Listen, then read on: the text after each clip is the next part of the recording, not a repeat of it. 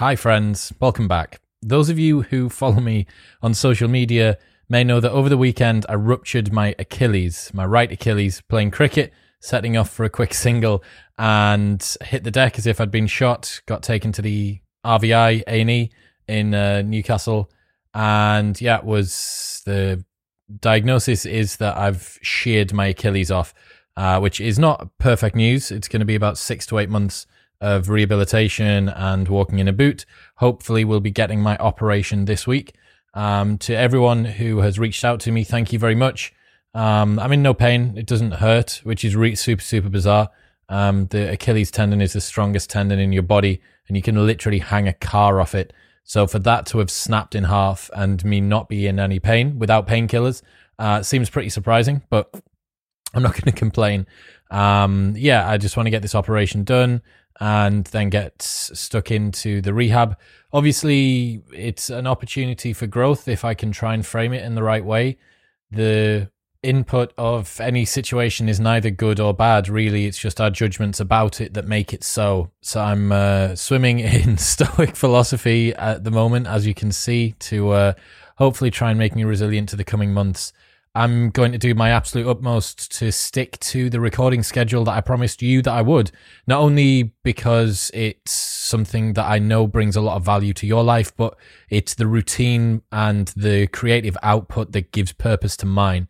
So I will be doing my absolute utmost to continue putting out Modern Wisdom episodes. It's fortunately the sort of thing that I can do from anywhere in the world, from any position. I could even probably do this horizontal if I need to. There may be some missed episodes here and there. If surgery goes in, I'm under general anesthetic. If I'm back and I'm in too much pain, perhaps to be able to record, but I'm gonna try and stick to it. So yeah, thank you for helping to keep me accountable by being an audience that I care about, and giving me a creative outlet, which is going to be something that will help me to transcend whatever discomfort I'm in, So with that out of the way, on to today's guest. Kezia Noble is a dating and attraction expert for men. Men are really struggling at the moment to attract women. Like, where are all the good men at is a meme that I see getting shared on an almost daily basis by women. Divorces are on the rise and relationships are more transient than ever. So hopefully today Kezia can salvage this car crash of a dating environment. So expect to learn why guys are so scared to speak to girls, how to overcome approach anxiety, the main errors Kezia sees when men are trying to attract women, how to offset being a good guy, the importance of sexual chemistry, and much more. For all of the women that are listening, I am desperately trying to get a hold of Matthew Hussey, who is the leading dating coach for women in the world, but he is proving a little bit elusive at the moment. Perhaps that's because he's got tons of women messaging him, and he's not that bothered about me, but I will do my absolute utmost to find someone who is the equivalent speciality for women. But there's tons of interesting insights for both guys and girls that comes out of this episode. I was fascinated to hear all of the common themes that Kezia finds, the failings that men have, and if you're a woman who has been through the receiving end of one of these archetypal car crash situations that Kezia describes today, then let me know. I'm sure that you've got some hilarious dating stories, and I promise I will keep you anonymous if you share them with me and I need to reference them in a future podcast. In other news, this episode of the podcast is brought to you by The Protein Works. Over the next few months, I am absolutely going to need to rely on as much protein and micronutrients as possible to ensure that my body is repairing itself as quickly and effectively as it can. That will be, for me, the Total Protein 90, their Super Greens powder, their multivitamins, their vitamin D3, their fish oil capsules to ensure that my joint health is good. Everything that I use from The Protein Works is available at theproteinworks.com/modern wisdom, and you get 35% off everything that I use and everything else across the site with the code MODERN35. So you can go and check out what I'm using, probably what I'll be relying on to keep me going over the next couple of months.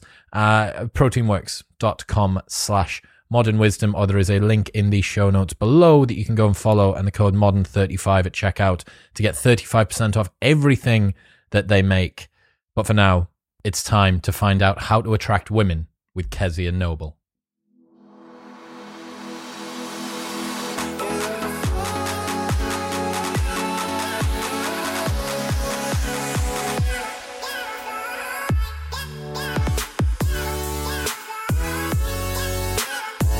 What do you do for a job? Describe your job for me.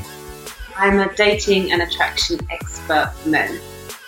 Dating and attraction expert for men, so not for women. No. Why? That would be the blind leading the blind. Oh, right. Okay. I get that.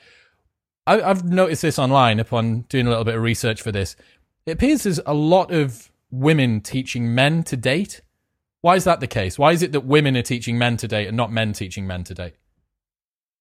Okay, so my research says the complete opposite, is that there's more men teaching guys to attract and date. I do think that there are some women who are now, doing their thing. I think that's quite recent. But I actually know a lot more guys that do this than women. I think maybe, I think the guys get a lot of bad press, unfortunately. The media seems to want to crucify pickup artists, pickup anything related to pickup.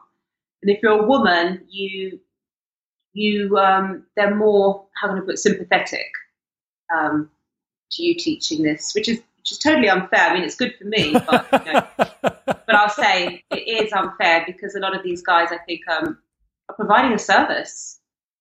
Isn't it interesting that the end result is the same thing? The end result is getting men to be better daters, more effective at being attractive, but because a girl's delivering it, it's somehow less seedy, less what? Yeah, less seedy. It's like an easy target, isn't it? It's like, okay, if a guy's teaching another guy, the media, the general public believe, oh, he's untrustworthy. That word like seduction, it sounds very very contrived. He must be using tricks and he must be lying to her on some level. Whereas if a woman is teaching it and she's not actually going out and applying and demonstrating it, that's okay because it's in the abstract almost. It's more kind of like, well, it's theory rather than she's going out and doing it. It's interesting that I find it fascinating that there's a branding problem for men teaching men to pick up women, and you've managed to get this competitive advantage. So fair play to you. Fair play to you. Well done for being born that gender. And yeah, it's great, huh? Yeah, for sure. So first things first, where do you see men going wrong the most when dating and trying to attract women? Well, let's look at the most common sticking points that guys come to us with, and what I see in general when guys are approaching me or my friends. There's three main sticking points that guys come to us with, and the first is approach anxiety, that feeling of being not good enough, going in with that negative mindset. She's going to say no, she's busy, I'm not going to be her type, she probably likes black guys, she probably likes white guys, a million excuses. So they're starting off already on the wrong foot, and that affects their energy, their vibe, their body language, everything. That's the first one. The second one is conversation skills, just being able to express themselves with confidence and authentically.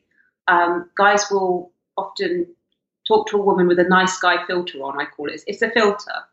So they're sort of playing not to lose rather than playing to win.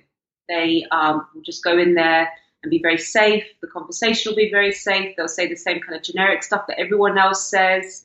And then at the end of it, they kind of feel like, well, that wasn't me. That was a poor representation of who I am. In fact, that wasn't me at all. That was a very watered down version of me. And like if we put a filter on anything, it gives a kind of nice effect, but it's not impactful.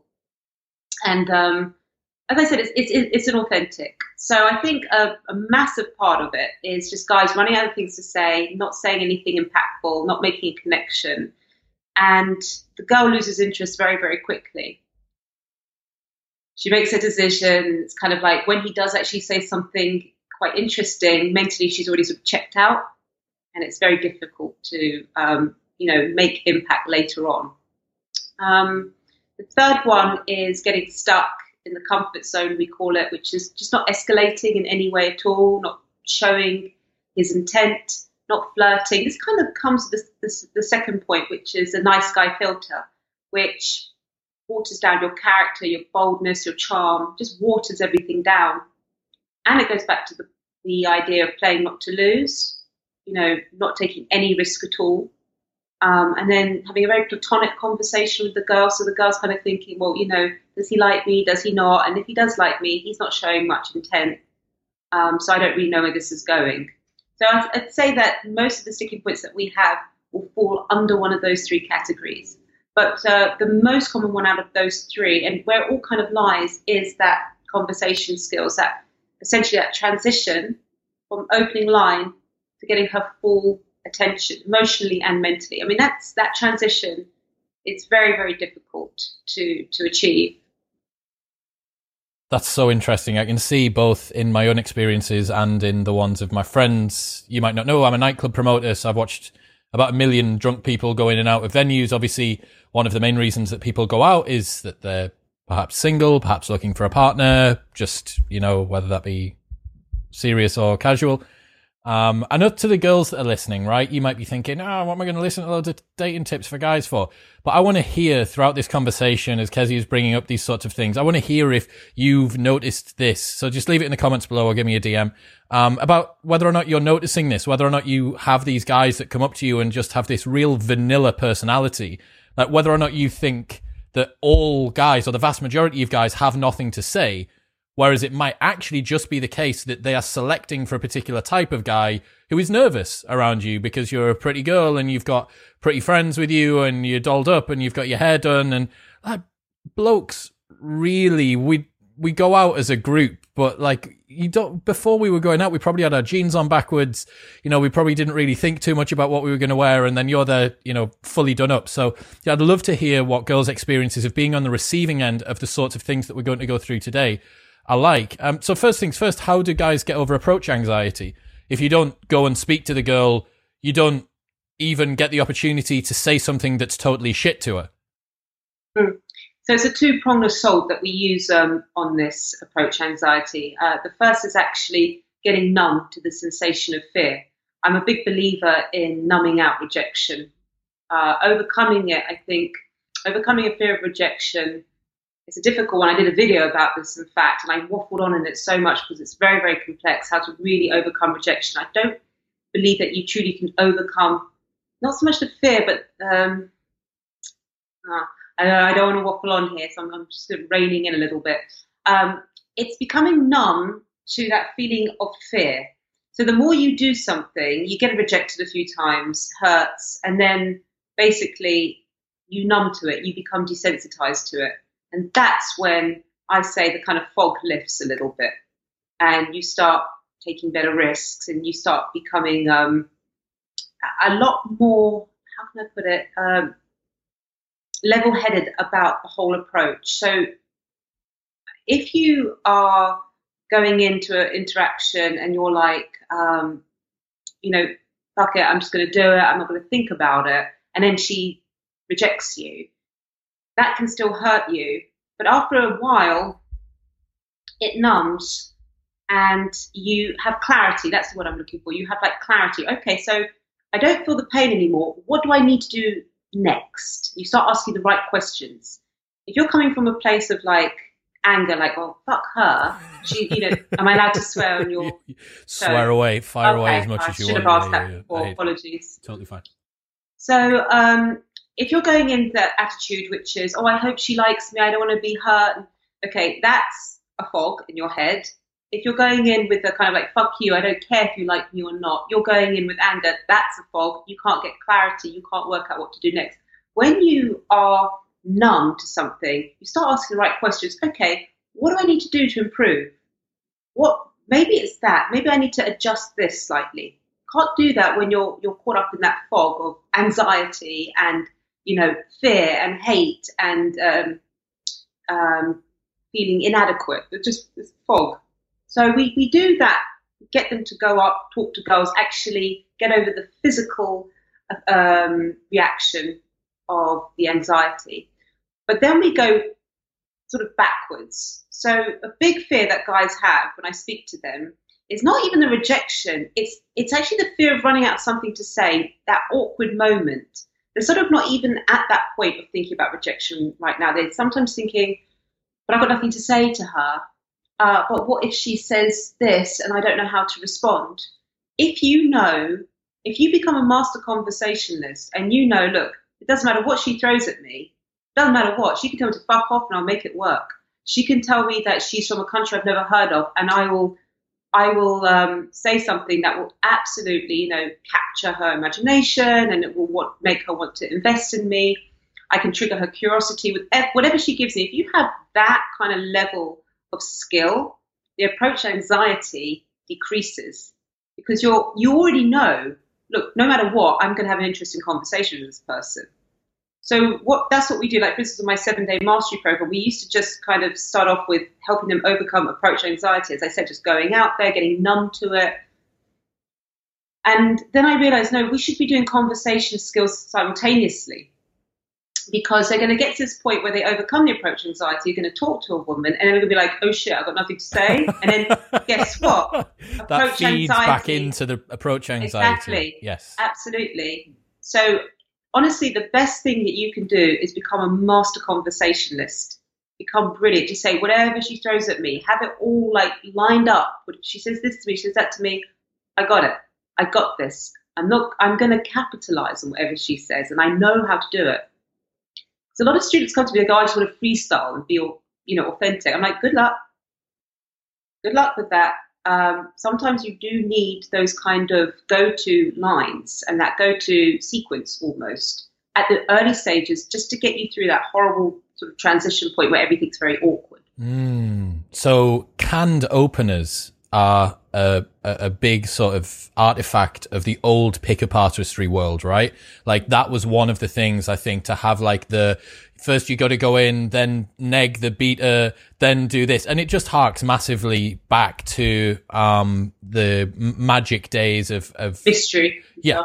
Yeah. It harks back to that. And I think that's, again, like as I'm hearing this kind of, whatever it is, third wave relationship dating advice for men now, or whatever it is, as I'm hearing this come out, I'm starting to see the development of that, right? So it used to be having these canned openers and getting over approach anxiety, avoiding getting KB'd and knocked back and all this sort of stuff. But you've identified here that in order to kind of get your foot in the door, you need to have something that assists you in overcoming that approach anxiety. A safety net, I call it. I love that. So perfect example. This will be episode 200 and something of this podcast, right? I've done 300, 400 hours of this podcast. I still get nervous before every single one because I don't want to say a stupid thing at the very, very start. I'll speak to some professor from Princeton I'm never going to speak to again unless we become best friends, which happens a lot. But I'll speak to some guy, but I still don't want to look like a fool to him and inevitably the people that are listening, which could be the girl's friends that are sat around her. So I have got a tip for you. Oh, so you've got a tip for yourself. Go on. I want to hear this. I prep the first question. The only question which is fully scripted on this show is the first question, because I just want to I'm like, right, okay, if I nail that very first question, I'm over it. We're into the conversation, and then it's just a game of spontaneity. What I find interesting is that you've said relying too much on spontaneous wit is actually potentially going to be a little bit of a downfall when you're dating. Yes, you're right, but there's just one caveat to that. There are people who are naturally witty. They're fine. They're good to go. I'm talking about people who find conversation very awkward, and most people do. Most people just are not. They're interesting people. They've got character. They've got a lot going for them, but they're just not engaging when it comes to conversation. They don't know how. They've just hung around the same people all the time. They haven't developed those skills, okay? It's like a beautiful woman. Most beautiful women that I personally know don't have much banter because they've had to rely on their beauty. So, that's all they've had to do. The girls that are not so attractive have had to rely on their sex appeal, their wit, their banter, which is why, by the way, when you go to a strip club, the girl that is cleaning up the most is the least attractive one. She's using her head. She's using her banter and wit. That's a fact. Every single strip club you go to, you'll see that the least attractive, or like one of the less attractive, physically attractive women are doing much better than the really stunning girl who just relying purely on her looks. I digress. Back to the point that I was saying. Okay, so if you're a witty person, then it's fine. But most people are not. They're not used to, being in those situations where they have like literally 3 or 4 minutes to really make impact, and market their attributes, keep her interested, connect with her, all this stuff that they're trying to remember. So I have these kind of things like conversational clickbait, things like that, little things I throw in there. I never tell them to lie, by the way. I never, ever tell them to lie. And so I give them conversational clickbait. And I said, look, if you use this, it will be a great way for you to express your attributes, your selling points, essentially. But it will also really spark her curiosity and interest and get her to invest in you. I'm a good conversationalist, but I still rely on go-to lines sometimes. If I think, look, I need to seriously make a bit of impact with this person, I will have my go-to lines, even now. So I don't think there's anything wrong with it. I've only seen it help. That's all I've seen. It's helped people. And then when you get really good and you become confident, because it's like a positive feedback loop, you start getting better responses. You start going, oh, okay, I don't need that anymore. I can use my own thing. Good. Use your own thing. Please get rid of my stuff as soon as possible and use your own stuff. That's what I want you to do. But it's those early stages. It's a bit like what kids, they have those bicycles, the stabilizers behind, and eventually you get rid of them. But they do need those stabilizers to build up the confidence to get on a bike first, right? Yes. I wonder how many of the girls are having a visceral reaction that makes them feel uncomfortable at the potential for the opening line that a guy gives them to be something which wasn't actually designed for them. Because I don't give opening lines. Sorry. Let me just make that really, really clear. What I'm talking about here is the transition from opening lines. So some guys go to me, what should I say? I say, well, say anything to her. Ask her what time it is, or tell her where she got her tan from. I don't know. Tell her she looks good. But what you do with the data that she gives you, that is what I care about. Okay, so the magic is in scaling that from it just being, hi, I'm here, look at me, I'm a person, to this is now a conversation and a dialogue between the two. That's the really important part. A lot of guys come to me and go, I just need that magic opening line. I'm like, I've got great opening lines, don't get me wrong. It's gonna make her go, oh, that's interesting, and you're gonna gain her attention. But what do you do with the data that she exchanges? Because conversation is an exchange of data. And a lot of guys forget that. They just start going into interrogation mode. And the reason is because they're trying to find the answer that they want. That ain't going to happen. She's not into the same stuff as you, commonalities. What football team do you support? And even so, let's say you support Arsenal and she supports Arsenal. So there's going to be attraction? No, please. I've never heard of a girl say I slept with him because he supports the football team that my dad supports. Yeah, you never know. You never know. Listen, I'll tell you something now. I love dogs. I'm a, dog person. I don't like cats, I like dogs. And I'm telling you, not a single guy who said, I love dogs too. I've slept with him based on that. It's never happened. But a lot of guys think, as long as I find out one thing. All of these are just open loops, Kezia. So all that we're doing is opening loops. And I want to know from the thousands of people that are listening, have you ever slept with someone because you both like the same animal? Because someone will have done. Someone will be, oh my God, you're a parakeet person. I'm a parakeet person too. And then that's it. That's the beginning of a flourishing. Beginning? No. It can be the beginning. Like, okay, that's something we have in common. Then what do we do with it next? And it goes on and it starts going into different conversations and it becomes a very sort of multi-dimensional kind of interaction. Very dynamic interaction, yes, but I don't think anyone's going to say, well, because, we both like the same, fillings in our sandwich, that use the same washing detergent, that's it. That could be the basis for Take me to bed. It could be, yeah, exactly. Whisk me away. Where's the Uber? Okay, so that's how someone can get over approach anxiety. And I guess it's interesting that leads into both the second and third aspects, right? The run out of something to say, and then the, what did you call it? Like upscaling, or the advancing the conversation to like show escalating. Escalating, that's it. Yes, upscaling. Fucking hell, marketing. Too much marketing. No, it's all about marketing. No. You don't get me wrong. What I teach is essentially marketing. So I say to them, "You're the product. Go sell yourself." And they first of all say to me, students, "Oh, I don't know what my qualities are." Well, that's a bad start. How can you sell yourself if you don't know what your qualities are? Can't sell a product without an offering, man. You gotta have the offering. Look, it's all about, it's either traffic or it's conversions. That's all that I'm bothered about. That's what we've been saying for years. Traffic and conversions. Okay, so we've got that. We've got past the first bit. We understand that we can get past our approach anxiety with some chosen exposure, right? With deliberate practice, so that the fear of rejection. And again, like, to the guys that are listening, you know the feeling. I don't know why it's so terrifying. I don't know if girls can appreciate this. They probably can, but it's the same feeling as standing on the edge of a very, very big drop sometimes before you go up and speak to a girl. Like, it's like a mortal danger. It feels like you're potentially going to die. Like you're about to get ready for a fight. Why do you think that is? I think that for guys, rejection comments massively on who we are. It's wired into us evolutionarily. We don't want to be rejected either by a woman or by the tribe generally. One of men's biggest fears is rejection, right? You don't want to feel silly. I know, I'm asking you. I'm just getting inside your head, that's all, because it is a big one. We have a bomb. We had a student who was a bomb disposal expert. He could do that job, but he couldn't approach women. That is so good. We have police. We have firemen. Shit, I couldn't do. I wouldn't run to a fire. I see a fire, run the other way.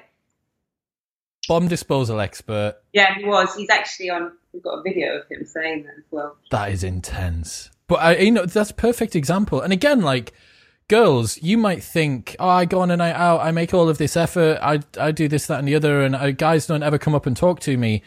It might just be that you keep going to places where guys are shit scared of you, because that's probably the most likely reason that guys might not be coming up and talking to you. I think it's gotten worse, though. I think it's gotten worse. Why? Well, there's a few reasons. Men, and I remember, I was going to nightclubs at like 13, 14. And, I was 40, I was a bit too young being in those nightclubs. But I would watch, and I saw men approaching a lot. This is in the 90s, okay? And I would see men approaching women a lot.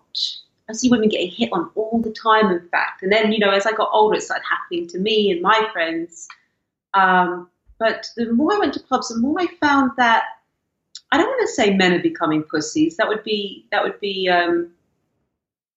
no, I would never say that. But it's to do with, a massive part of it is to do with apps, these bloody dating apps. I think that's a big problem with it. People are getting very used to using dating apps. I don't think men are pussies, but I think society has tried to pussify men. Well, I mean, a perfect example of this is the fact that it's challenging for a man to teach another man to date without it somehow being labelled as being seedy. Like, there has to... Yeah, I mean, the media is totally... Society, media, there's a mad witch hunt going on since even before Me Too. It's been a kind of thing, like, it's a strange thing. I think I personally, I don't want to get too crazy with this tinfoil hat on you. But I think the media is made up, social media, a lot of these people in the tech, I think a lot of them are men who are no good with women. They're like uber geeks we're talking about. Always been shit with women, don't want to see other guys doing well with women. I think there's like this big conspiracy theory, which is trying to make men into kind of very, not effeminate, but like pussify them. You're wrong for wanting women, you're wrong for objectifying women. Hello, I don't mind being objectified. I have no problem with it. I think the dynamic between the sexes definitely appears to be very different. As someone who's 32, so I've been able to see the clubbing from 2005 until 2020. So I got a pretty good sample to play yeah, with. you do. But I've got even more ahead of you. I mean, I started clubbing in the 90s, and I'm telling you, even to be honest, in 2005, men were approaching women still. But you see now they're looking at phones, they're looking at the apps. It's kind of like an easy way to meet women. Everyone says it's a shortcut. It's not actually a shortcut, because I don't use dating apps. I'm single right now. I'm divorced and I'm a single mom, so I should do those dating apps more than anyone. I refuse to go on those dating apps. You know why? Because I see all my friends going, oh, I'm wasting so much time on these dating apps. I was like, hold on, this is meant to be a shortcut. They're like, no, I'm going on date after date. I'm like, oh, I've never had that problem because every guy that I've gone on a date with, I've already met because he came and approached me or however how introduced to me. So I met him already and I got a sense. And that's very important, the sense of who someone is. It's a feel, it's the body language, is it a bit off? What's their eye contact like? What's their manner? You know, you sense people. And then when you go on the date with them, it can be a letdown, of course. We've all had bad date experiences. But on the whole, it's you don't, it's not such a big leap as meeting someone that you've only seen a photograph of. So actually, these people who are saying it's a shortcut, I'm hearing more and more that they're wasting time on dates and drinks on people that as soon as they meet them, they go, this is not the person that was in that photograph. I don't mean physically. I'm not talking, physically is another thing. No one looks like their photographs anymore. Not me, not you, not anyone. We're all filtered and people just go up like that when they see us. But I'm talking about the sense of confidence because people are very, very, gun-ho, witty with those text messages, They're very funny, very confident. And then you meet them and think, really? Is that the same person? Because it's easy to write something and re-edit and think about it. And when you actually meet someone one-on-one for a date, completely different. I think that's a big part of it. I do think that's a big part. I think there's a media kind of, is it not motive? What's the word? A media, agenda against men. Women are also, I think, making it difficult for men. How? Well, I have a lot of students, and this is more happening, I found, in places like San Francisco, where there's a big kind of woke movement going on, and a lot of sort of feminists. And they're telling me, but this is what they're telling me. I mean, I'm just giving you secondhand information here, that, if you just open up a door for a woman and they're getting shouted at for opening a door for a woman. So I can do that myself. And I think that's very toxic to do that, to have those kind of reactions to people who could just be being polite, not even interested in you. And I think that's kind of spreading a little bit. Most women are okay. Most women, if you go speak to them, they'll be fine, But there is something, I think, that's been changing for quite a while now. Why do you think? I'm very curious to know. Why do you think men are approaching women less than in the 1970s or 80s? Can't speak for that long ago, but I think apps and the proliferation of people spending time online, generally more of our social time is now spent. Is just generally, people, guys talking to guys, girls talking to girls, it happens less because more of our communication is done through our phones, which inevitably is going to skew people toward being better online and worse offline. So that's part of it. That's the big one. I agree. That's the big one. Because it's just a skill at the end of the day. Having a conversation with someone is just a skill. But if you don't converse all that much, you can have people who, I've gone weeks, I'm sure that you might have done as well, if you've just been head down in the funnel hole or in your marketing hole doing your bits and pieces. If you're not careful, you can actually go long periods of days without saying a word to anyone, except for thank you to the checkout server at Asda around the corner. Yeah, you get rusty, don't you? You get socially very rusty. But what do you think about the whole media movement? That kind of making guys into the enemy, that whole Me Too thing. I don't want to get too much into that, but I've thought a lot about this over the last couple of years. I think that it's challenging to hold in reality at the same time that the Me Too movement has been born out of a very toxic system that was obviously happening in Hollywood and women who quite rightly need to be heard. And at the same time, that typical masculine traits and the fact that men are the protagonists in the dating market for a reason, because that is every male species on the planet, bar a penguin and a fucking parakeet or something. Men are the protagonists sexually. That is what happens. Men go up to women. And as girls and the Me Too movement perhaps sometimes push that domain of what is fair outside of, someone tries to open the door for somebody, and whatever it is now, seventh wave feminism, whatever we're up to, perhaps pushes this rhetoric a little bit too hard. Men quite rightly only have one response, which is to go, right, well, fuck it. Like, if that's the way that you want to be, I'm just going to leave it. I had Douglas Murray on the show, and he was talking about a friend. Brilliant. Absolutely brilliant. Phenomenal guy. You'd love the episode. Had him on the show, and he was talking about his friend's son. And his friend's son is like 18 or something, 17, 18. So you'd be thinking like just about to hit the straps with women, like really, really like hitting the ground running.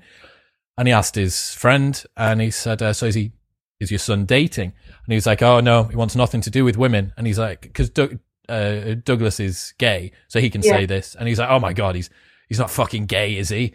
He's not gay. He's not got that. He's not got that as his future, has he? And he was like, no. He just thinks that they're far more trouble than they're worth.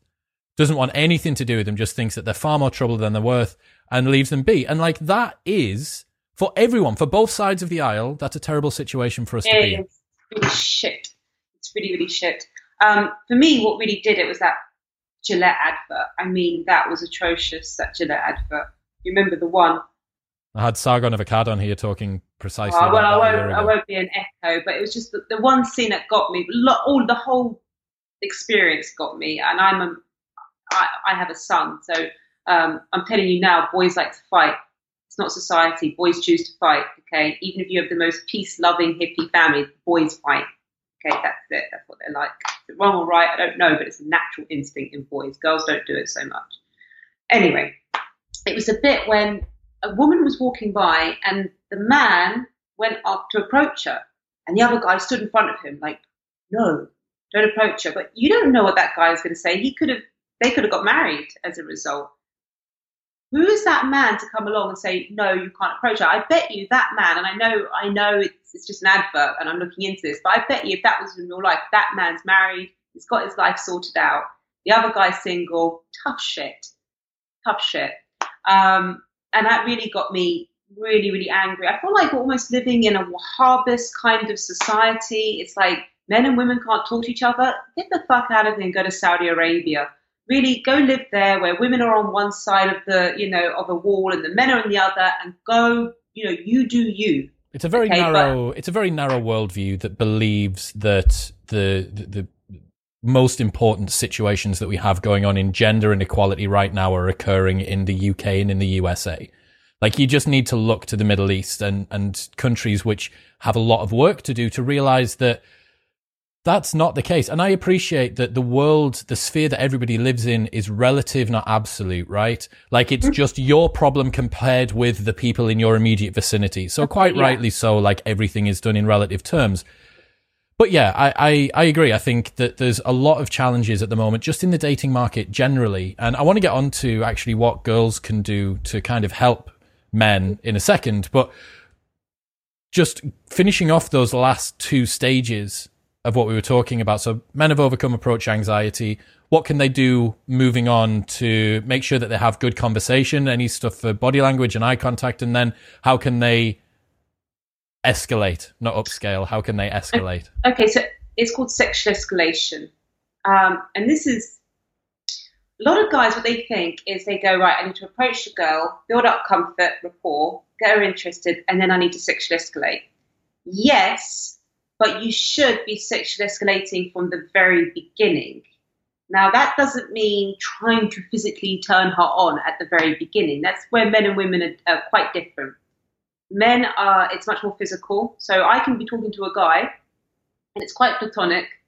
And not every guy, I'm not saying that, but, just like a kind of average guy, if I suddenly say, oh, let's go back to my house, and everything's very platonic, all I got to do is switch down the light, put on a bit of music, give him a massage, and I can turn him on, okay? The average guy, because it's a physical thing. It's like, oh, okay, I'm stimulated. Now, women are not like that. Women don't say, you turn the light down, change the mood, give her a massage, and she's going to get horny. No, it's much more psychological.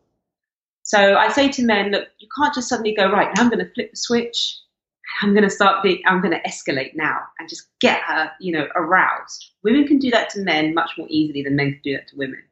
What the man has to be doing, when I say escalating, is he has to be sort of lacing the whole interaction with little attraction triggers. Okay, it's a more slow process. So he's got to, for instance, demonstrate high value. Okay, is this a man who has high value? Is this a man who has other options? Is this a man who's needy? Is this a man that can get women if he wants? She's trying to assess all these things on some level, whereas a man isn't with a woman. He's not. He's thinking, oh, is she up for it? You know, he's talking the whole time about, is she up for it? Is she up for it? She's got a boyfriend. It's much more sort of black and white. But with a girl, she's trying to ascertain a lot of things. Is he a weirdo? Do other women find him attractive? Is he confident in bed? Is he, you know, it's all these things, and you've got to sort of drip feed sort of clues to this throughout, and then you'll find that the transition to actually escalating and getting her aroused is a lot easier. Does that make sense what I said? Absolutely, yeah. What are some of the ways that you can drip feed that? Is it touching her on the knee when you say something? Is physical. It? That's the physical. So I'm talking about what to say to her, kind of thing. So maybe so a physical one would be to stop, you know, halfway and then sort of take a look at her and say something like, you know, now I know I'm attracted to you. Now I know what it is. But anyway, you could do something like that. So it's kind of very playful in those early stages. Playful, flirty. Is he really flirting with me? I'm not sure. Creates a bit of a chase, you know, a bit of intrigue. Giving her a compliment and then backing off like nothing's happened. That's push-pull. You can do things like that. But what I'm trying to say here, there's lots of different things you can do. Yes, the touching thing, as you mentioned, but I personally am someone that doesn't really like to be touched that much. I'm just not a warm person. But a guy can really arouse me with his words, okay, and his attitude. So it does depend on the woman slightly, okay. But yes, flirting, compliments, the way that you compliment. You know, just showing her that you have other options. Women really need to know that. Women don't want to be with a guy or sleep with a guy that kind of no other girl maybe wants, or that maybe the other thing is if the guy's showing too much desperation or neediness, it's the other thing that can get in the way when it comes to sexual escalation, placing too much value, giving her way too much value, saying something like, oh, I bet you get this all the time. You know, something like that. It's just, that's a kill. Demonstrating low value. Yeah. Whereas if a woman does it with a man can always overlook it. I've noticed that women can get away with so much more because the man is kind of like, as you say, he's more programmed. Like, right, he's up for it. he's also not playing that status value game, right? He's not playing the game that, like, if you're attracted to a girl, it doesn't really matter if there's other guys that are also attracted to her. Oh no. Yeah, he just wants to get his leg over. I know. Very crude to say that. We can be as crass as you want on this program. No, but he just wants to, like, you know, he wants to fuck her, and it's like, oh, other guys interested in her? Who gives a shit? I want to fuck her. You know, does she have status? I don't care. I want to fuck her. You know, because she's nice looking, she's quite hot, and she's got a nice little personality on her. It's not the you know, what they're expecting. And I don't mean, I'm not trying to belittle men or anyway, but I think most guys, people are going to be honest here, will agree, yes, that is the case. Whereas women, it's much more, they need proof and validation or certainty that the guy's like this, that he's like that, and then they're trying to ascertain a lot more. That's what I'm trying to say, women. I know that's with me. I can meet a good-looking guy, and if he's just good-looking, I won't just sleep with a guy because he's good-looking. I won't. Whereas a man will, a lot of men, not all, fine, but a lot of men will just sleep with a woman because she's hot. That's the only thing that they're interested. I think that's not true. even that. She's available sometimes. That's a truth that everybody's forgotten, and it's an asymmetry in the way that we work as well. And again, this highlights, I think, as we move toward a world where some people are trying to make it much more egalitarian, like almost completely homogenous between the genders, you're going to end up with challenges because, as you've identified there, like what a man looks for in attraction with a woman is not the same as what a woman looks for in a man. And what you identified that I thought was really interesting was that you have men speaking to a woman in the way that they might find attractive as a man. So they're almost dating other men. They're like putting their own dating brain inside of the girl and saying, right, I'm going to attack me. I'm going to proposition me as her. It's like, no, mate, like you're playing chess. She's playing fucking something else. And I've learned that with like how I seduce men. When I was young, I didn't have a clue what men, or anything. But now I know that men like to chase. I know they like to chase, and I think most men don't want to be seduced. So what I do with guys is I'll say something that will get in their head, and it will just be something, an image that will stay in their head, and then I pull back, and then that's how I do it, because I know that they're operating on a different way to women. Back to a point, you said that a lot of people are trying to, say men and women are the same. Let me give you an example. All my male friends, okay, who I love dearly, I have seen them at the end of a nightclub. These are good friends of mine. And it's at getting to the end of the club, and there's a right scrubber. I'm like, come on, really? And they're like, I just need to fuck for the sake of it. I'm like, really? She looks like Winnie the Pooh. Come on. And they're just like, she's up for it. And these are good-looking guys. These are guys that, they fuck beautiful women, stunners, but they will fuck a Winnie the Pooh because it's there.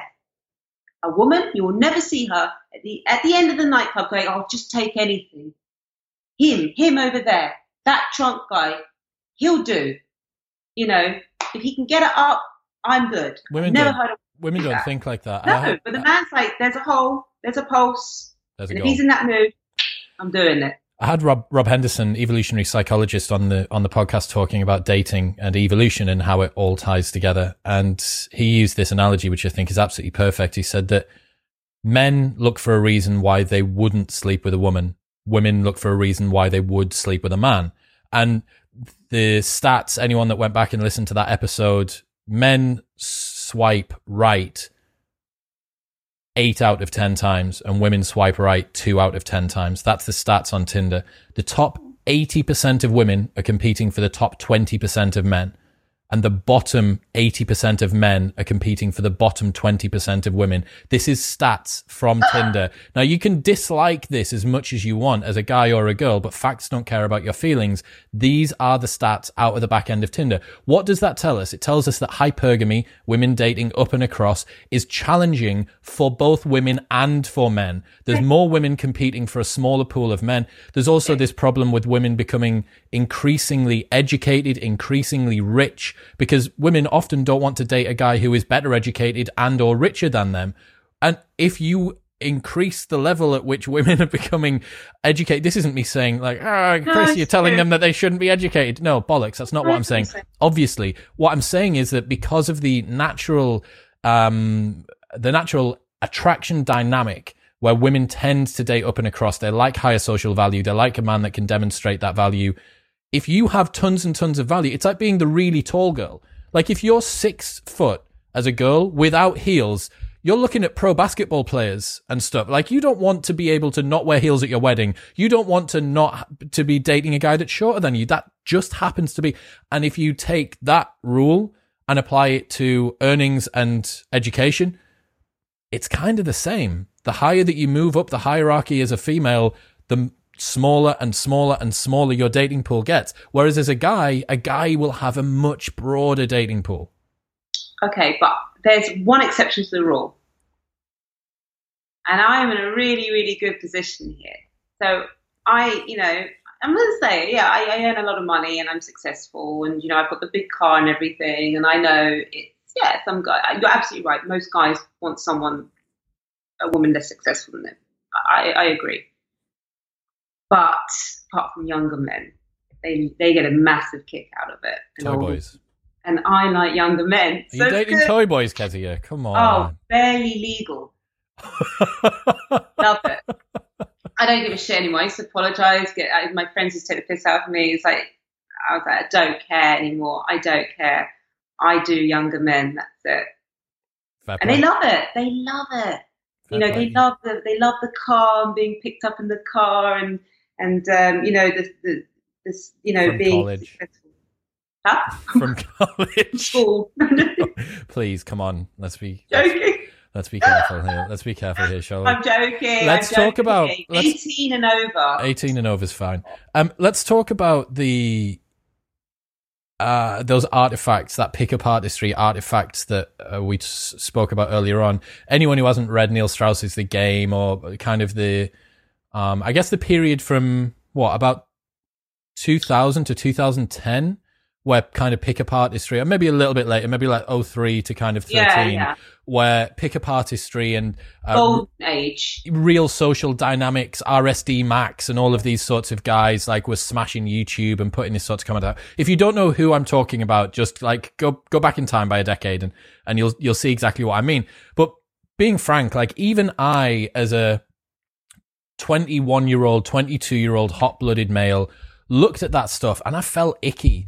Like watching YouTube compilations of guys going up and practicing day game, which is just going up and like kissing girls in a fucking park somewhere, whilst some other guy YouTube like videos it. I'm like, there's something kind of weird going on here.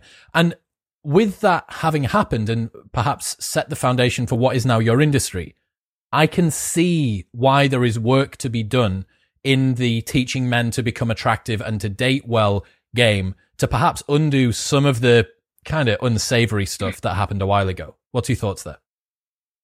I agree. You shouldn't ever film someone without their permission. I've never done that. I've had some of my trainers, they said, look, can I put something on your YouTube channel, me approaching woman? I said, absolutely not. You do what you have to do, but that's not going up on my channel, because I would hate something like that to happen to me. But I do kind of get why they did it, because people want to see evidence. Because these guys, they came out of nowhere. People are like, well, can you actually do it? And if you just say, yeah, I can, people just going to be like, well, anyone can say that. I need to see some evidence. So I can see it from a marketing point of view why they want to do it. God, it's so funny. I have watched it really, really change the pickup industry, and it has gone much more into self-help. But essentially, you're still teaching guys how to attract women. You're just, using different terminology now. The people that were teaching it then, they were people who almost were self-taught and had gone from literally zero to doing okay. But it's changed now. Most of the guys that come, walk through our door are guys that are okay with women. There are some that have not a clue, quite a lot. But there's a lot who are just like, they're doing okay, but they just want to do better.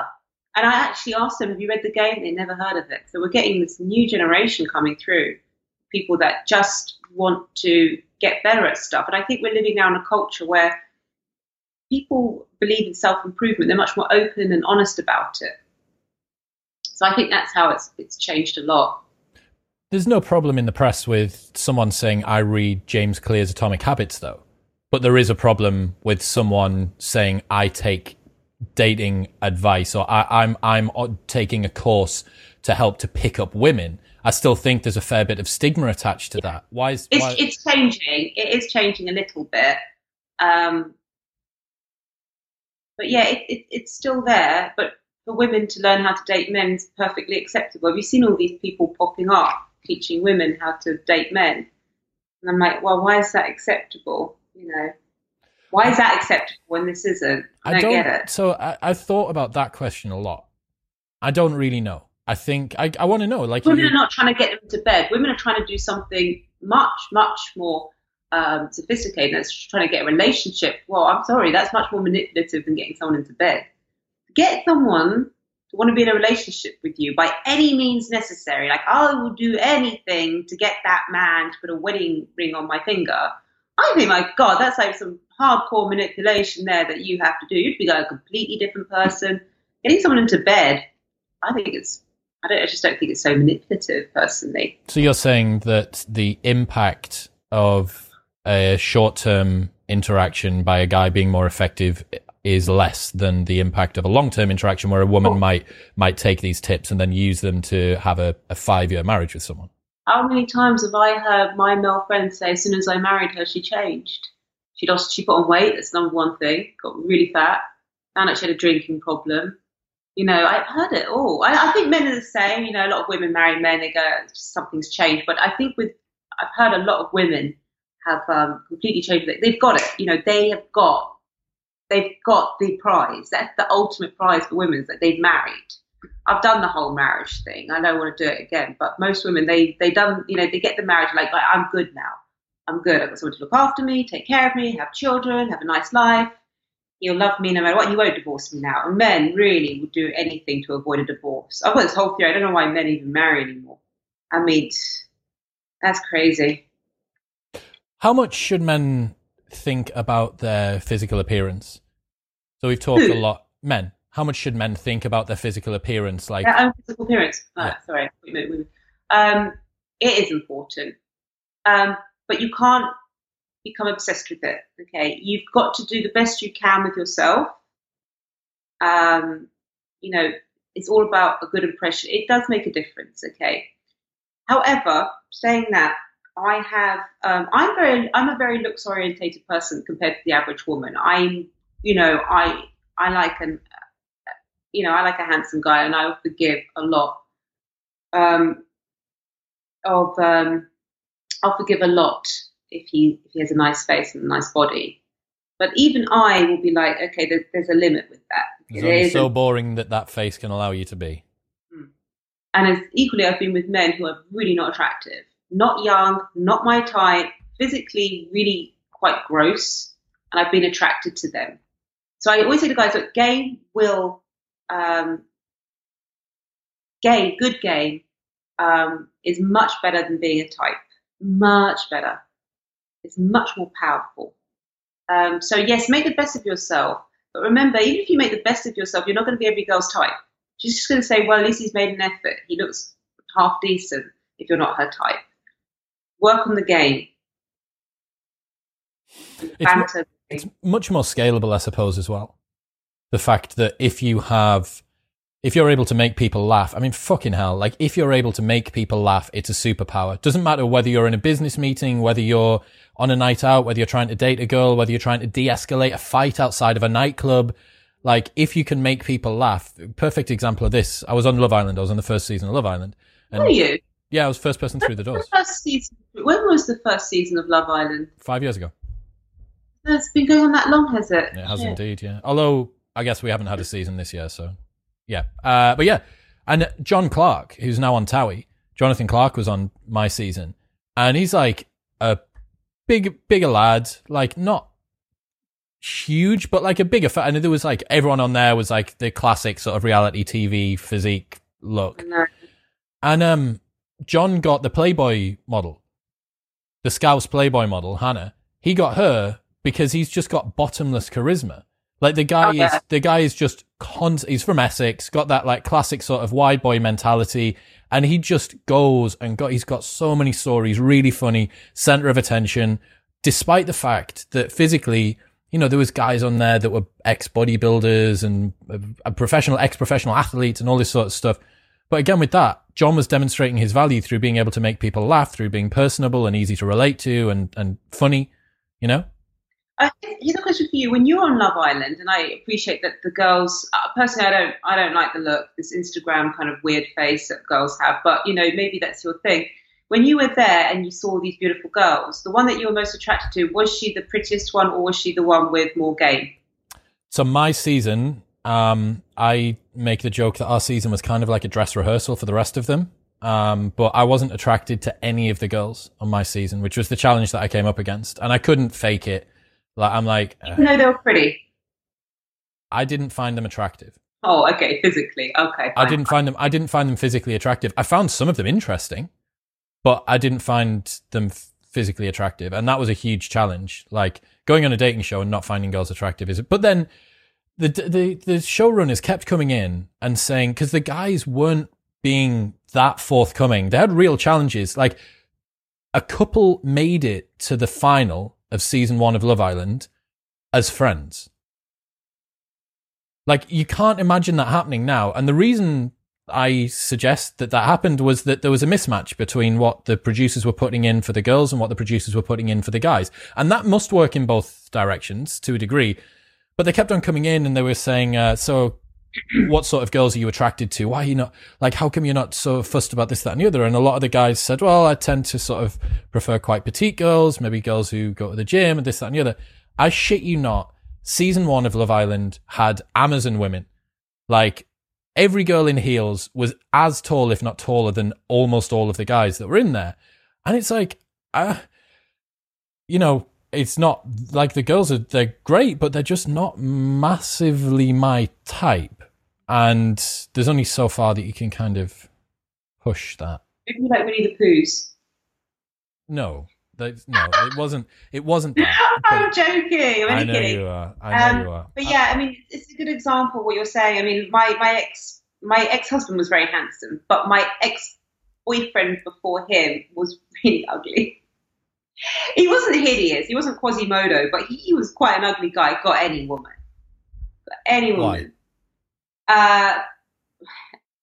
Absolutely fearless, playing to win all the time. Used jealousy plot lines on women. Understood that jealousy makes women more attracted to guys. He was a force of nature in himself, but he also was. Was he funny? He was quite funny, not that funny, but he had so much banter, and he was always escalating, and he always had one foot out the door, which means I'm not dependent on you, I'm not needy, and women love it. Women really love that. They don't want a guy to need them; they want a guy to want them. How does jealousy turn women on? Because if a woman gets jealous, she's in. Okay, it's not that. Sorry. It's not so much that jealousy turns on women, it frustrates them. But once the woman is feeling jealous, it increases her attraction. It's like it's kind of like it's linked to the fact that she thinks she wants your attention and you're giving it to another girl. That's the whole point. If she doesn't care about you and you're giving attention, don't give a shit. But you know, if you can see, right, okay, this is working a little bit. She's you can't overkill it. You can't. It's a fine balance also, because there's some guys they're the other way. They're just too much, you know, and it's like it's all stick and no carrot. There's got to be a little bit. She's just got to feel, in order to appreciate you, she's got to feel that she can't second guess you. This is really important. Any guys listening out there, never let a woman second guess you. What's that mean? Got to be like she'd think, okay, so I've texted him, so he'll text me in 5 minutes, like he always does. You know. Everything is just predictable. Everything he's going to do is predictable. He's a safe bet. They don't want it. You can't go, like I said, don't go too far the other way. I'm not saying become the bad boy or anything. But you know that old saying, like, treat them mean to keep them keen? It doesn't really mean be a bastard to them. It means just keep them second guessing a little bit. Don't be too predictable. Never, ever get needy. Always show that you have other options if she doesn't want you. But that's really all it means. Yeah, and those alterations make a big difference. I understand. I'd be, again, interested to hear any girls that are listening, if they've been with a guy, dating a guy that they found to be attractive, but then there was some switch turned on where he went into needy, predictable, boring mode, and if that ended the attraction for you. I wonder how many guys and girls are sufficiently reflective about what was and what wasn't successful about a dating experience. It's quite easy for us to just, oh, well, she wasn't that this, or he wasn't that, and, you know, just like kind of throw reasons around. Whereas if you actually were to look at what happened, I'm going to guess that a lot of people would come upon some of the realizations that you've identified. Yes, and I think people need to be honest. And when I talk to girls when I talk one-on-one with girls, I always like, yes. Sometimes when it's on social media, it's like, oh, no, I only want a nice guy. So I'm like, you know, look at the stats, you know, loads of nice guys running around. And what is a nice guy? What they're saying is they want a good guy. Okay, that's not a nice guy. Having a good man in your life, I'm telling you, he's got an element to him. What's the difference between a good guy and a nice guy? Okay, so the good guy, I'm going to simplify it, okay? The good guy shows elements of the bad guy. The bad guy shows elements of the good guy. And those are the men who are successful, okay? And then you've got the people who are too good and they end up nice category. And then you've got the bad guys who are too bad and they become one-dimensional. So it's doing a blend of both. So if you say, look, I'm one of those people, I like to treat women well, I like to hold open the door, get the bill for them, I like that. I respect women. That's who I am. Good. Let's work with that. Okay. But make sure that you're not so good that you're not sexually escalating, that you're being really safe with what you're saying. You're not voicing your opinions. Little tip for the guys who are really like, I really respect women, is to, to counterbalance that with being a bit of a bad boy in bed. This is very interesting. It's that contrast that's very attractive. So I went on a date, and I'm going to be quite personal here. I had a boyfriend, and he was, the good guy, very polite, everything. And it was getting a bit kind of like, I need a bit of spice here. And he leant over during our dinner, and I was kind of like in that mode of saying, you know what, this is not really working out. And he said, I can't wait to fuck you later really hard. And I was like, oh, right, okay, that's what I was looking for, okay. But if it had been a bad guy, like a kind of, bit of a bad guy feel, which I date also, I can do both. And he started saying that to me, I'd be like, oh, please. It's like just more of the same. It's overkill. So the bad guy, what is interesting is women will go for the bad guy because you'll show the sensitive side in bed or the vulnerable side.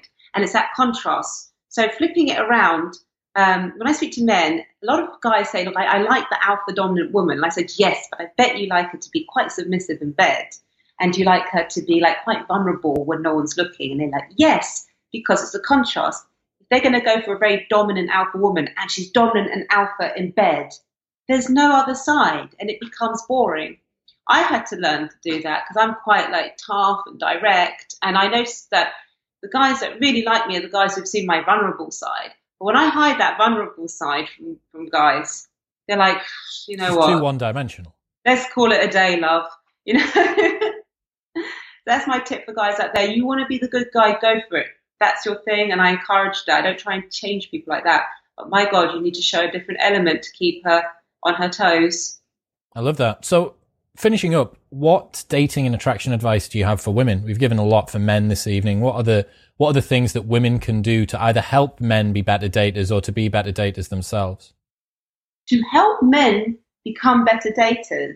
Well, obviously, as we've said this evening, like as a high level thing that I've noticed is if a guy comes over, if you're single and a guy comes over and you're with your group of girlfriends, don't keep your back turned to him when someone comes up, because it's the same girls that I know, because I've had 2,000, 3,000 people work for me over the last 10 years, and they've all been between the ages of 18 and 21.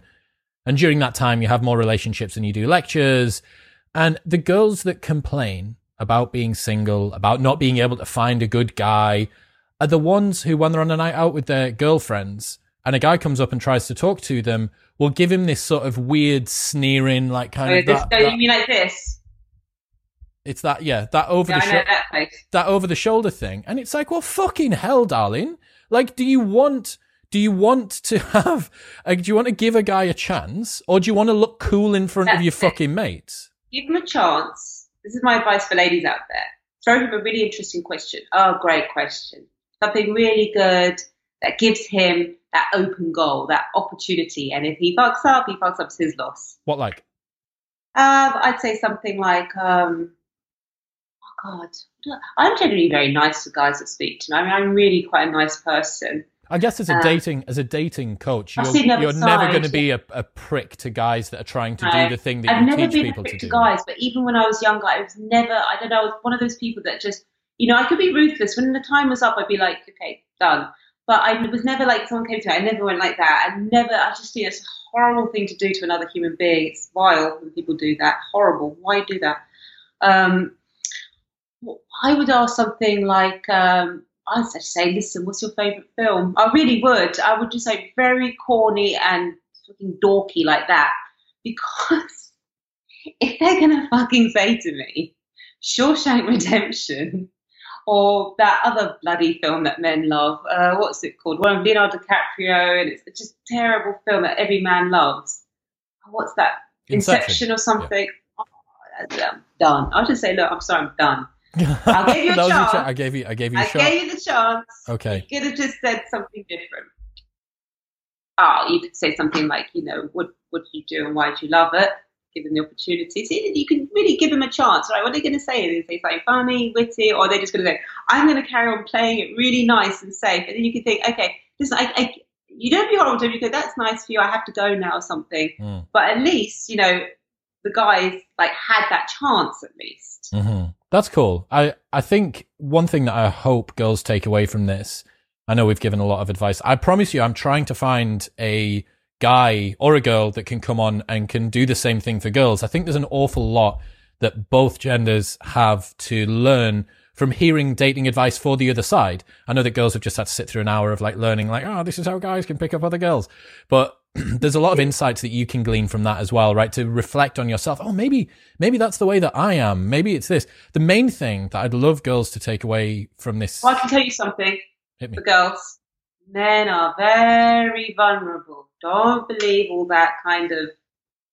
They come to me, they're very vulnerable, and most of them really are looking for love. And that's not me being corny and trying to finish on a high note. Yeah, men want to screw around, they want to fuck, and they will fuck a scrubber, no question. But deep down, they really are looking. They say to me, I'm looking for a girlfriend. I'm looking for the one. I think that it's easy to tar men with one brush, right? To say the way that men act between the age of 17 and 25 is just, you can extrapolate that for the rest of time. And it's like, well, obviously not. But evidently that's not the case. The libido goes down and stuff, I think the libido is a big part of it. I mean, a 39-year-old man has not got the libido of an 18-year-old. He just does not. So that means, okay, he likes sex, but it's not that everything's about getting a quick shag. It's not that anymore. It's about something else. It's about, yes, good sex, but in a loving relationship. And that changes the requirements or what a man is looking for. So yeah, I think using that model, the tits, I was using that model, like that, whatever you have experienced as a girl, as a young dating, in the dating world between the ages of whatever, 18, 25, and maybe 18, 30 or something like that. And then extrapolating that forward, just running that same script and thinking that this is the way that it's going to be for the rest of time. Like, you have to appreciate that that's not going to be the case. But the main thing that I want girls and guys to take away from this is that it's fucking terrifying for most guys to go up and talk to a girl. Yeah. Like, it really, really is a big deal. I know that that's so lame and it's like such a wet thing to say. Like, oh my God, you went up and spoke to a girl. Like, but we've just identified there's bomb disposal experts, firemen and policemen out there who are scared of saying, hi, my name's John. Can I buy you a drink? Like, the fact that you've got that says absolutely everything. And hopefully today we're going to have taught guys, look, here are some ways that you can overcome approach anxiety. You need to have expand that domain of competence, do progressive overload, make yourself become less sensitive to it. You need to escalate. You need to have things to say. And girls, on the flip side of that, it's like, be receptive to it. If a guy comes up to, unless you're in a relationship or whatever, and even that can be done with a bit of class and grace, right? Like, you don't need to give the guy who you're not going to be in a relationship with anyway, that show, I can't do the shoulder thing. The shoulder thing I mean. Yeah, I can't do it. Every girl is innately born with the do the dirty look over the shoulder skill. But guys don't have it.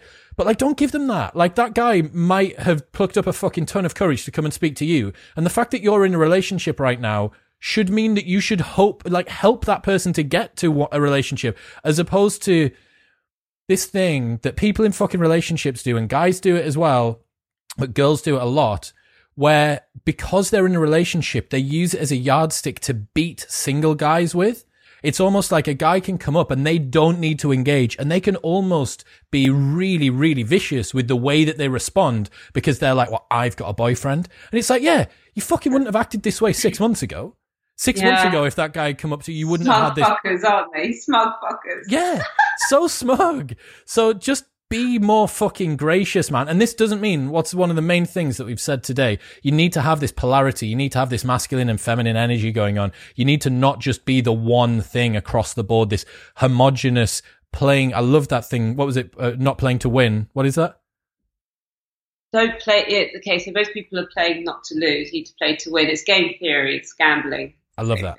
So I think that, and that, you know, a lot of people, they're so terrified. And again, like if a guy's done that, it's probably because he's plucked up a fucking ton of courage to come over and speak to you with your group of girlfriends, all wearing pretty little thing dresses with like, you know, you red bottoms on. Like, be gracious about it. Yeah, you don't know the backstory, absolutely. You just don't. He could be a dick, sure, but he also could be someone suffering from really bad anxiety, and you're the first person he's ever spoken to, you know, in his whole life. You don't know the backstory. I've just never been horrible to a guy that's approached me. I mean, I've been kind of like, you know, I've got to go, thank you, but I've never done that look. I've never done it. It's funny. Even some of my friends, I don't hang around those kind of people much. I would say to you, I think even maybe if I'm thinking this person's not for me, I just know it's not. I'm always kind of like, you know, thank you, but no thank you. But maybe if there's in a situation, how do you think? What can guys do to help other guys date, and what can girls do to help other girls date? Is there anything that you think that they can do? Like, how can you gas your friends up so that they go over and speak to someone? Because it's not often, like, have you ever, here's a good one for you. The number of girls that have come over to me and said, hey, my friend over there thinks that you're really whatever this is. It's like, all right, fucking hell. Like, that is such a, because what do you do? Because the girl's still sat with all of her friends. Do you go over and just like appear within the group of friends that have all been talking about you? I would just say, well, tell her to come over here. I would have just said that. Great point. Showing value. Just tell her to come over. You've got to show value. If you go there, Needy, you're going to Lion's Den. It's on her turf. It's like, that's her territory. If she, you know, just say to her, yeah, she's gorgeous. Give her that bit of encouragement. Yeah, she's gorgeous, your friend. Tell her to come over. Just that. That's all I would say. Because if you just say, oh, tell her to come over, the girl might be a bit nervous also, like, oh, what if, you know, what if he doesn't like me? But if you've said, oh, she's gorgeous, okay, fine. She's going to have that confidence to come over to you. Because women can be a bit nervous too. Women are a bit all this also, trust me. That's why you're a professional. What can guys do? Anything that guys can do to help their mates? Oh, not really. It's awful for a guy to come over and say, my friend likes you. It's not even cute. It's okay. No, if he's young, again, if he's 18, it's fine. But the best thing to do is, actually, one of the best things that we did this experiment where we went out with one of our students and I put him with one of my wing guys. I said, just trust me in this. I said, just trust me in what I'm going to tell him to say about you. So there were some girls at the table. When he went, he could feel that there was no interest being built when the student went. He said, I got this, don't worry. He said, listen, my friend, he's such a player. It's like, it's best that you're kind of avoiding him. He's just a total player. But anyway, and then when he got back, the girl was really interested in him because she'd already heard this. It was like, he's like, you said that. And he's like, yeah, it's working. Don't worry about it. But the other thing to guys, please, and to girls, if you have a male friend, please, if you have a male friend, you want to set him up with someone, never ever introduce him as he's a really nice guy. Just don't do that. Just say, you know what? He's a good guy. Be careful of him. Be careful. You could do that sort of wink, and you'll find that the girl's much more interested. That, oh, he's a nice guy. That means, oh God, they've set him up with everybody. He's been single for a while. Yeah. It's just big red flashing lights, right? Yeah, little things like that. I see so many women and men do it, and he's a really nice guy. I'm like, just stop. Yeah, if there was ever a way to completely ruin your friend's dating chances. But again, like that comes from firstly a place of good intentions, but secondly a complete misunderstanding of how dating dynamics work. So today you've taught people some things that are hopefully going to stop them from being quite so shit, both guys and girls. If people want to find out more, guys want to take it to the next level, where should they go? Okay, go to my website, kezia-noble.com. I'm also on Instagram, Twitter, Facebook, YouTube. Subscribe to my YouTube channel. That's where most of the information is coming from. 75 million views and counting. Ooh, wow. But that means there's demand out there. 75 million views. There's 75 million guys thinking. No, views. For fuck's sake. maybe it's just one guy watching it 75 million times. That's what I think it is. Just this one very single. It's just me watching my own videos constantly. Again, putting those numbers up. Exactly the same thing that I do. Look, everything that we've spoken about will be linked in the show notes below, including Kezia's website. What have you got? You got a 7-day challenge? What stuff have you got if people want to do them? I have the if you don't want to come over to London, and we've got the acceleration home training program. And if you do want to get your hands dirty, you want to check out the 7-day mastery program, which we had to stop due to the lockdown, but now we've reopened, and we're already really busy. Actually, it's such a good time to meet women. I've noticed it. Like, everyone's talking to each other because they're like, I'm free, I'm out. Finally, I've got some fucking social contact again. These are real, like, these programs that I'm running, we don't just create subtle mental shifts. I mean, these are mental breakthroughs. These are huge. We've got so many video testimonials. That's why I always say to people, look, it's not me just saying that. I've got hundreds of video testimonials. Go to my website, look at the video testimonials. Then guys from every walk of life, being really honest, putting their faces out there and saying, this has completely changed my life. So I hope to do the same for you. Fine. Not you, but anyone listening. Hey, no, Kezia, I'm single. I'm single as fuck as well, so I need all the help that you can get. Look, thank you so much for coming on. It's been awesome. I've really, really enjoyed it. Hopefully everyone's taken something away. I want to know what you think. Like, is the dating world fucked at the moment? Is it completely terrible? And do we need Kezia's help desperately? Also, if anyone's got any suggestions for who I can get on as a dating coach for women, like, leave it below. I'll try and get in touch with them, and I'll try and get them on as well. And then we can learn the equivalent red pills for girls that we've just learned for guys.